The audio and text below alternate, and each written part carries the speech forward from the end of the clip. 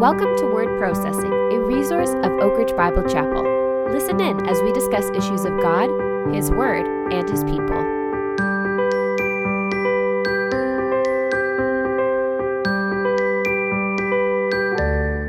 Hello, everyone, and thank you once again for joining us on Word Processing, one of the podcasts of Oak Ridge Bible Chapel. My name is Andrew. I'm one of the pastors here, and I'm joined with the other pastor, Josiah. Hello. This past Sunday, we finished up Matthew chapter 17 with, as you pointed out, the smallest portion of Scripture that we've looked at in our study of Matthew. It was only 4 verses, and yet pretty heavy-hitting, perhaps, at times. There was a lot of content involved, so I'm wondering, can you just remind us again of what happened in this passage?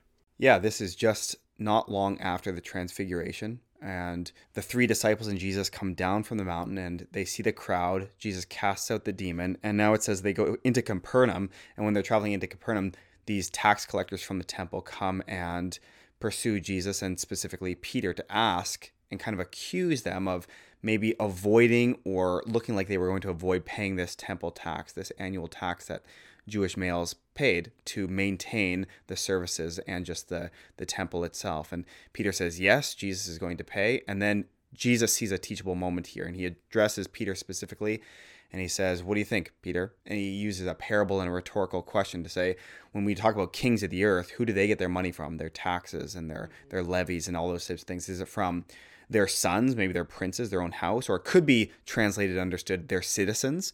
Or is it from strangers, the conquered nations? Where do they get their money from? And again, it's a rhetorical question, and Peter sees that and says, well, obviously they don't get it from their sons, they get it from strangers. And Jesus says, exactly, that's right. So the sons are exempt, or the citizens are exempt. And he's drawing a parallel to himself, because this is a tax being levied against them for the temple, and Jesus owns the temple. It's his temple. And so he is a son of the owner of the temple. He doesn't have to pay this tax. But then he says, so that we do not offend them, go and pay the money. And how are they going to get the money? Well, Jesus prescribes this miracle word. Peter's going to go fishing and find this fish, the first fish he catches, and it's going to have the exact amount in its mouth. And he's going to go pay for Jesus and Peter. And so that's how he pays the temple tax. Yeah, it's a pretty interesting story, pretty weird. Some weird stuff going on with the fish and all that. And yet, yeah. Probably took me more time to recount it right there than to actually read the text. Yeah, we probably could have just read it. But it's so interesting. Like, I feel like that line of like, so that we do not offend, stands out really sharp in the midst of it. And pretty early on in the sermon, you kind of gave us this summary statement that's actually kind of around that verse. It says, God's people are to avoid unnecessary offense by voluntarily submitting and humbly depending. And we kind of broke that down into the 3 parts there. And I thought today maybe go back through a similar breakdown of terms like you did on Sunday. So let's start with this idea of avoiding unnecessary offense. And as you pointed out, Jesus generally didn't mind offending people. He offended often the Pharisees and the Sadducees, the religious leaders at the time. And yet here something is different. So what's different about this passage? Aside from the fact that Jesus explicitly says, so that we don't offend them, I don't really know. Mm-hmm. His ministry so far has been marked by offense. In fact, he came originally to Israel saying, repent, for the kingdom of heaven is at hand. I mean, the second part of that, the kingdom of heaven is at hand, is very hopeful, but the first part is quite offensive. And we saw, and I give a few examples on Sunday about how there's lots of times people are offended by Jesus. And then we come here and he makes a point, and inspired by the Holy Spirit, Matthew makes a point of recording that Jesus says, so that we do not offend them. And so what it was, that maybe it was about the temple, maybe it was because it was about money and it doesn't care about that, but that's all speculation. I don't really know, to be honest. Sure. I just know that here, for some reason, Jesus saw a scenario where this offense would have been unnecessary. That's all I know. And so because of that, he chooses to take a very specific action that does not offend, that doesn't make him a target perhaps, or doesn't draw even more attention onto him. It doesn't, change the rules, so to speak. Yeah, and the fact that he's not wanting to offend is only heightened and elaborated by the fact that he teaches that through that parable and that rhetorical question to Peter. He makes it very clear, listen, I don't have to. He could have just said, so that we don't offend, let's pay them. And that would have been enough. We would have said, okay, hey, there's a scenario here where Jesus decides he doesn't want to offend. He thinks this offense is unnecessary. But the verse before, in verses 25 and 26, when he goes out of his way to teach about the kings of the earth and those kind of things, he's like, so it's even more than just he doesn't want to offend. It's he doubles down and says, I don't have to do this. I want everyone to understand that I don't have to pay this tax. I am completely exempt. but However, so that I don't offend. So it's almost like this double whammy. I don't have to, and I'm not going to offend, even though I am free to not pay this tax.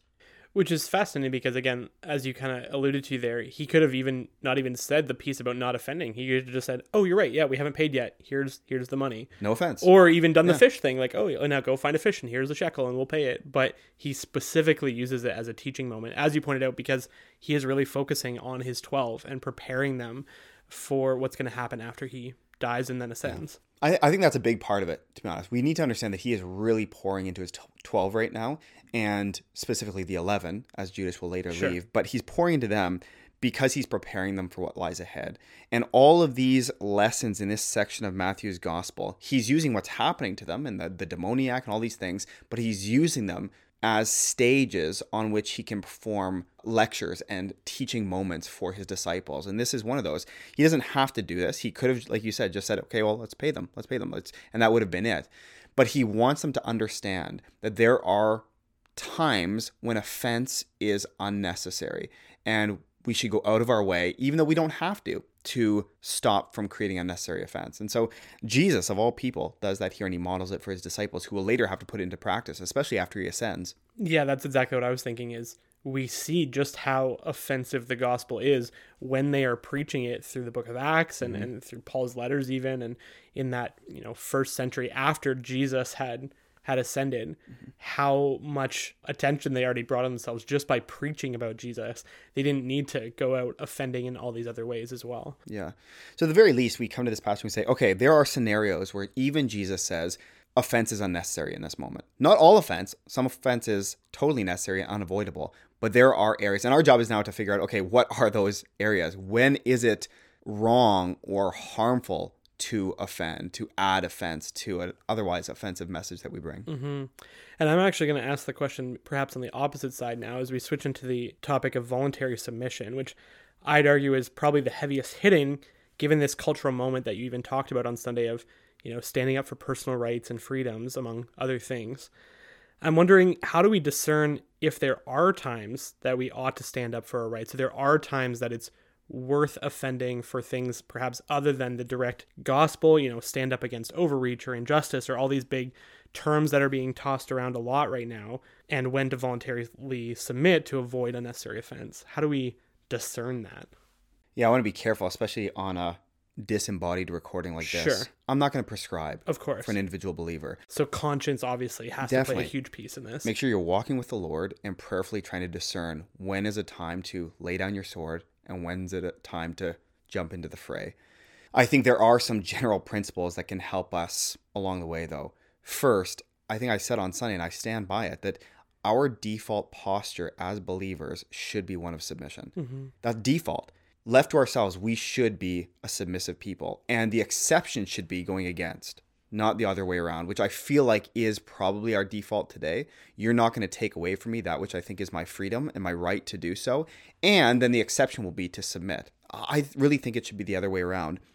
1 Peter chapter 2, verses 13 and 14 says this: submit yourselves for the Lord's sake. So again, we're not submitting to people for their sake because they are owed it, because they have earned some sort of submission. No, it's for the Lord's sake to every human institution, whether to a king as the one in authority, or to governors as sent by him for the punishment of evildoers and the praise of those who do right. There's not a whole lot of wiggle room there. So we're supposed to submit to all of these authorities as unto the Lord, not because they are owed those things, right? So again, that is our default posture. Whether it's to civil authorities, we should be a submissive people. Spouses, teachers, elders in a church.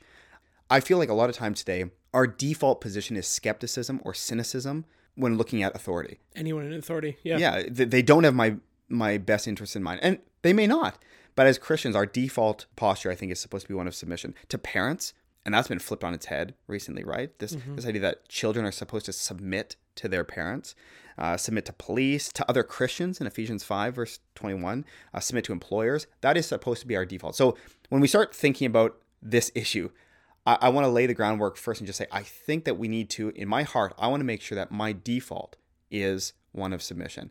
And then if I buck against that, if I rebel or disobey in some way, that is always the exception. I need to have a good reason to do that. Does that make sense? Yeah, no, I think so. it really seems to be, again, as you said from the very beginning, this is dependent on our walk with the Lord. And probably just to rehash what you just said, that standing up against submission should be the exception, not the rule.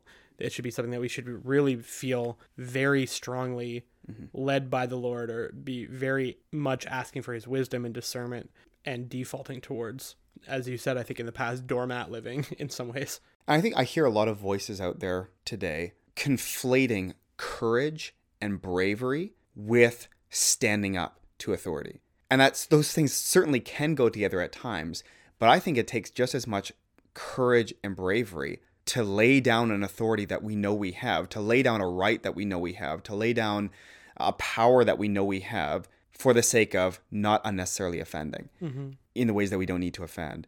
And I think, honestly, we see this modeled, and you got to be honest, we see this modeled. Like, people who would disagree with me on this would have to agree that Jesus modeled this. He had all authority. He had the most authority there is, the most power, the most right to not lay down his authority, and he did anyway. Paul, the apostles, that is their default mode. And so we have good company when we strive to do that as well. So the question becomes, okay, what are the reasons then to rebel? What are the reasons to stand up to tyranny, to oppression, all those kinds of things? If our default posture is to be one of submission, when are the times to step out? And first, we have to acknowledge, definitely, if we're being called to explicitly sin. Yeah. It has to be, right? Acts 4 is that famous passage that has been brought up several times over the last couple of years, where the apostles say, listen, we've got to obey God rather than man. The thing that we often leave out there is what they're being called to do by God and what they're being forbidden to do by the government. They're in direct opposition. So Acts chapter 1, go be my witnesses, Jesus says to them. Acts chapter 4, you must not be his witnesses. And they say, sorry, like, we've got to obey God. That's a direct, explicit call to sin. Some of the things that I see Christians today talking about as sin, that the government's causing them to sin, I don't know. It seems a bit of a stretch to me, to be honest. Maybe, maybe not. Again, I'm going to leave that to the Christian conscience. But if we are called to sin against the Lord, if we are called to directly disobey something that he's calling us to do, then it is incumbent upon us, because we are submitting as unto the Lord. Yes. We're submitting, even when I submit to civil authorities or my teacher or whatever, my boss, whatever the case may be, I'm submitting to them not because they have earned it, but because I'm submitting to the Lord first. And so if the Lord says do this and my employer says, no, you must not do that, that's a time when we would not submit to them. In other words, we would submit to the Lord instead. So sin has got to be one of them. One other reason I can see that we could rebel or disobey authorities put over top of us would be if we see someone being harmed that is in our care. Because if I can see someone being harmed and that's a reason to rebel, I can make a case for that anywhere, really. But if they're directly in my care, so my children, for example, or my church family or something like that, where they are being harmed, I think we can step in to help them, to care for them in some way. So if the government says, you must not teach your children X, and my responsibility before the Lord, first and foremost, is to disciple these children, to raise them up in the fear and admonition of the Lord. And the government is saying, you cannot teach them X. I'm sorry, I must obey God for their safety, for their good. I have to do those things. So very much connected to the first reason of sinning. But I think we can care for the vulnerable that are placed under our care. And we have a responsibility to do that. But again, watch our conscience. The default mode is supposed to be one of submission. And rebelling is supposed to be the exemption. Yeah, and I think all of this kind of falls under this umbrella of the fact that as we submit, it requires us to have a certain posture of trust before the Lord, because we have no choice in that case, which really leads us into that last kind of topic you brought us to on Sunday, which is the idea of humbly depending, really pointing to the fact that when we voluntarily submit, it's not as though we're pulling out of the situation necessarily or quitting entirely, but we are instead relying on God to meet our needs in whatever that situation is, even if it's one that we want to stand up for or one that we feel that inner kind of pull towards fighting against. By submitting, we're saying, I trust God with this more than myself. What might this look like practically, and why do you think this can be so difficult for us to trust God in this way? I'd first again point to the models that we see in Scripture. Oftentimes we see Jesus entrusting himself to the Father's care. The Apostle Paul as well counts it all loss for the sake of Christ. He's entrusting himself to the care because they would undergo some severe persecution and pain and loss as they submitted to the people around them. For us today, you can do a one-to-one correlation almost with our passage. Paying taxes and paying what we're owed to the governments and certain things. those can be moments of trust where will we be able to afford living if we continue to pay what we're owed? And so then we have a battle. Like, I am called to provide for my family, but I'm also being demanded to pay these taxes. I'm going to have to trust the Lord to provide for us. It's just a very one-to-one correlation, I guess, with our passage that we looked at on Sunday, that we're entrusting ourselves and the resources we need to survive into the Lord's hands, and trusting and just saying he's going to have to come through. I'm going to humbly depend on the Lord. I'm going to step out in faith and submit to the authorities that he has put in place. Same thing if the government comes along and says you can no longer preach the gospel. We will have to submit to God rather than the government. In that case, we'll have to go around the government. We'll have to rebel, and we're going to have to trust that when the axe falls, when the consequences come, we will be like the apostles in Acts and take our lumps. We will say we will take those joyfully at times, depending on the Lord to provide for us, whatever the case may be. That's a tough thing to do. To think about the last couple of years, there have been moments where we had to trust the Lord. We know and we are convicted. Hebrews 10 would be one place that outlines and highlights the need for us to be together as believers. Do not forsake the gathering together. Why? Because it's edifying. There's something healing and protecting about being with God's people. There's a grace involved there, not because we need it to be saved or anything like that, but because we need the body of Christ. We need to serve one another. We need to meet each other's needs. We need to encourage one another. And when we're apart from that for any amount of time, that harms us. And so then during some times when restrictions fall and we cannot gather together, do we push forward and rebel, or do we trust ourselves to the Lord and say, Lord, this grace that we're lacking by being together, we're going to have to ask that you bridge that gap, that you give us an extra measure of grace to heal those who would normally need the body to heal them, that you would teach those who normally need the gathered body to teach them. Lord, you're going to have to come through by the power of your Holy Spirit, because we're going to entrust ourselves to you here. We're going to have to humbly depend on you, because we are being told to forego something that we desperately need, that you've told us we need. And yet we want to submit also to the governing authorities that you put in place. So that's a tricky thing, and different churches have come down differently on that issue. But that was one place where we as leadership of Oak Ridge decided we're going to entrust ourselves to the Lord. We're going to humbly depend on him to cover this gap that we are missing, because we acknowledge that, again, some churches are probably still not meeting. And for us, we said that's too far. We can't do that. We're not going to go further than we're being required to, but we're going to do what we're asked to do and depend on the Lord and work hard to be used by him. So just a couple of examples of how we're depending upon the Lord there.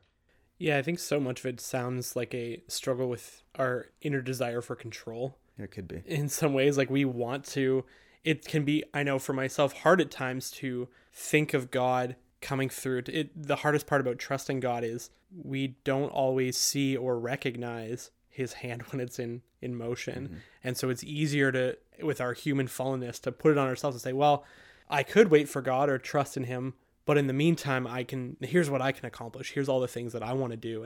And we want to, as I like the phrase that you often use, which is white knuckle our way through things and try and accomplish it in our own strength. And this really is a call to say, I'm going to let go of those white knuckles. I'm going to let them soften up. I'm going to drop whatever I'm holding and truly trust in the Lord if that's what's required here. Part of it too is we need to be honest with our self-assessment, know our own hearts, and know our propensity for idolatry and self-deception. As I think I mentioned on Sunday, I know the default of my heart is not one of submission.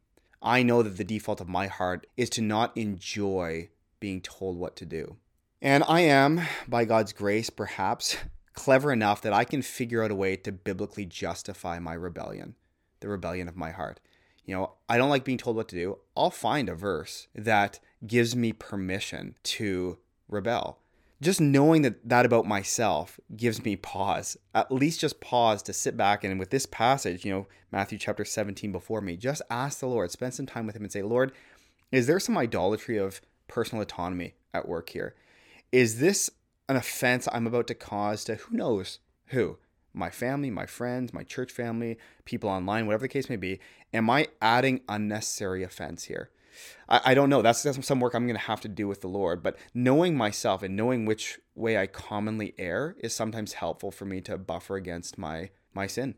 Taking that time to even just think through what are the things that I have that instinct that I want to push back, and what are the things that are easy for me to give up, and perhaps is there a bit of a disconnect there? Yeah, and a lot of it comes down to our understanding of Scripture and Scripture's role too. Am I going to use it like a wax nose and bend it any way I want to make it support whatever I want it to support? That's called eisegesis, reading into a text or into the text what we want it to say. We don't like what the government is saying. We don't like what the elders are saying. I don't like blank, what my teacher is telling me to do. And so then I will go into the text and find a place where I can say, haha, see?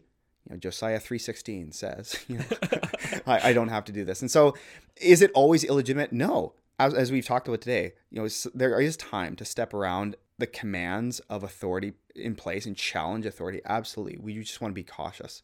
Just to wrap us up here, Josiah, all of this falls under the statement of the fact that the gospel is offensive enough for itself, as we talked about on Sunday. And one of the big things that we're discussing is really not adding to our offensiveness at the risk of harming the gospel truth going out, which to me sounds like an old school kind of church discussion on our witness and what it means to be able to share the gospel and what gets in the way of that. Yeah. This has been clouded lately, I think, with a misunderstanding of the purpose of the Christian and the purpose of the church in this world today. I think when we start misunderstanding what my task is in this world, that it is not only Matthew 28, the Great Commission, to make disciples of all nations, but it is to make disciples of all nations, to bring the gospel to people and to make their lives on earth better. When I confuse those two things or put those on equal plane, then all of a sudden, one of them is going to lose out, and it's going to be the gospel. Do we want to make people's lives better? Sure, if we can. But ultimately, we want to make their eternity better. We're called to bring the gospel to people, not to kingdomize this world or make this world better. We're also not to throw this world away. Sure. But our primary calling is to bring the gospel message to people who are lost, who are perishing. And that's the role of not only the individual Christian, but also the church. We are to make disciples. We are to evangelize, bring them into the church to be nurtured and equipped, and then send them out to make disciples. But when the church and when Christians start bringing in this idea of we're to make this a Christian nation or win back Canada for Christ or whatever the case may be, that starts driving our methodology and our passions. And that's when we can start attaching rebellion to things that we don't need to rebel against because they're not quote unquote gospel issues. And again, I'm not making a blanket statement about anything here. I'm just saying these are things we need to think about, that we always need to come back. What is our main calling? What is the main calling? It is to bring the gospel of salvation by grace through faith in Christ to people who don't know it. Everything else is bonus, and everything else is byproduct of that main task. And so if that task is in itself offensive, and it will be, that I don't need to add offense to that one task. And it's actually counterproductive to add offense to that. And it's unfaithful to add offense to that task. And Jesus, in our text this week, he saw a case where adding offense was unnecessary. And we just need to step back and spend some time with the Lord and say, are there ways that I am not following his lead? And am I actually adding offense to my one calling? And I think that is shown perfectly in the fact that, again, as we say, Jesus is preparing his disciples for what their eventual tasks and goals will be. And he brings this up now, not earlier, but he brings it up now as he's preparing to die, preparing to then teach them and then go back into heaven. And what is their job going to be? It's to take out the gospel. And he's preparing them for what that is going to look like here. Yeah. And are we to call people out for sin, especially within the church? And that's offensive, for sure. Are we to call a culture out on sin? Maybe. It depends. Can they even listen without a regenerate heart anyway? They need the gospel first and foremost. And so we need to keep our main task. Yeah, Paul has some stuff to say about that in 1 Corinthians for sure. Well, Josiah, a very interesting podcast today coming out of an interesting sermon. And we're taking a couple weeks away from Matthew, I think, at Oak Ridge for the next couple Sundays. So I'm excited to see where that leads us in our conversation over the next couple weeks as well. Listener, again, thank you for being with us. And until next time, go with grace and peace. Thanks for listening to this week's podcast. We hope you are encouraged and learned something new. Visit oakridgebiblechapel.org to listen to sermons and for more information.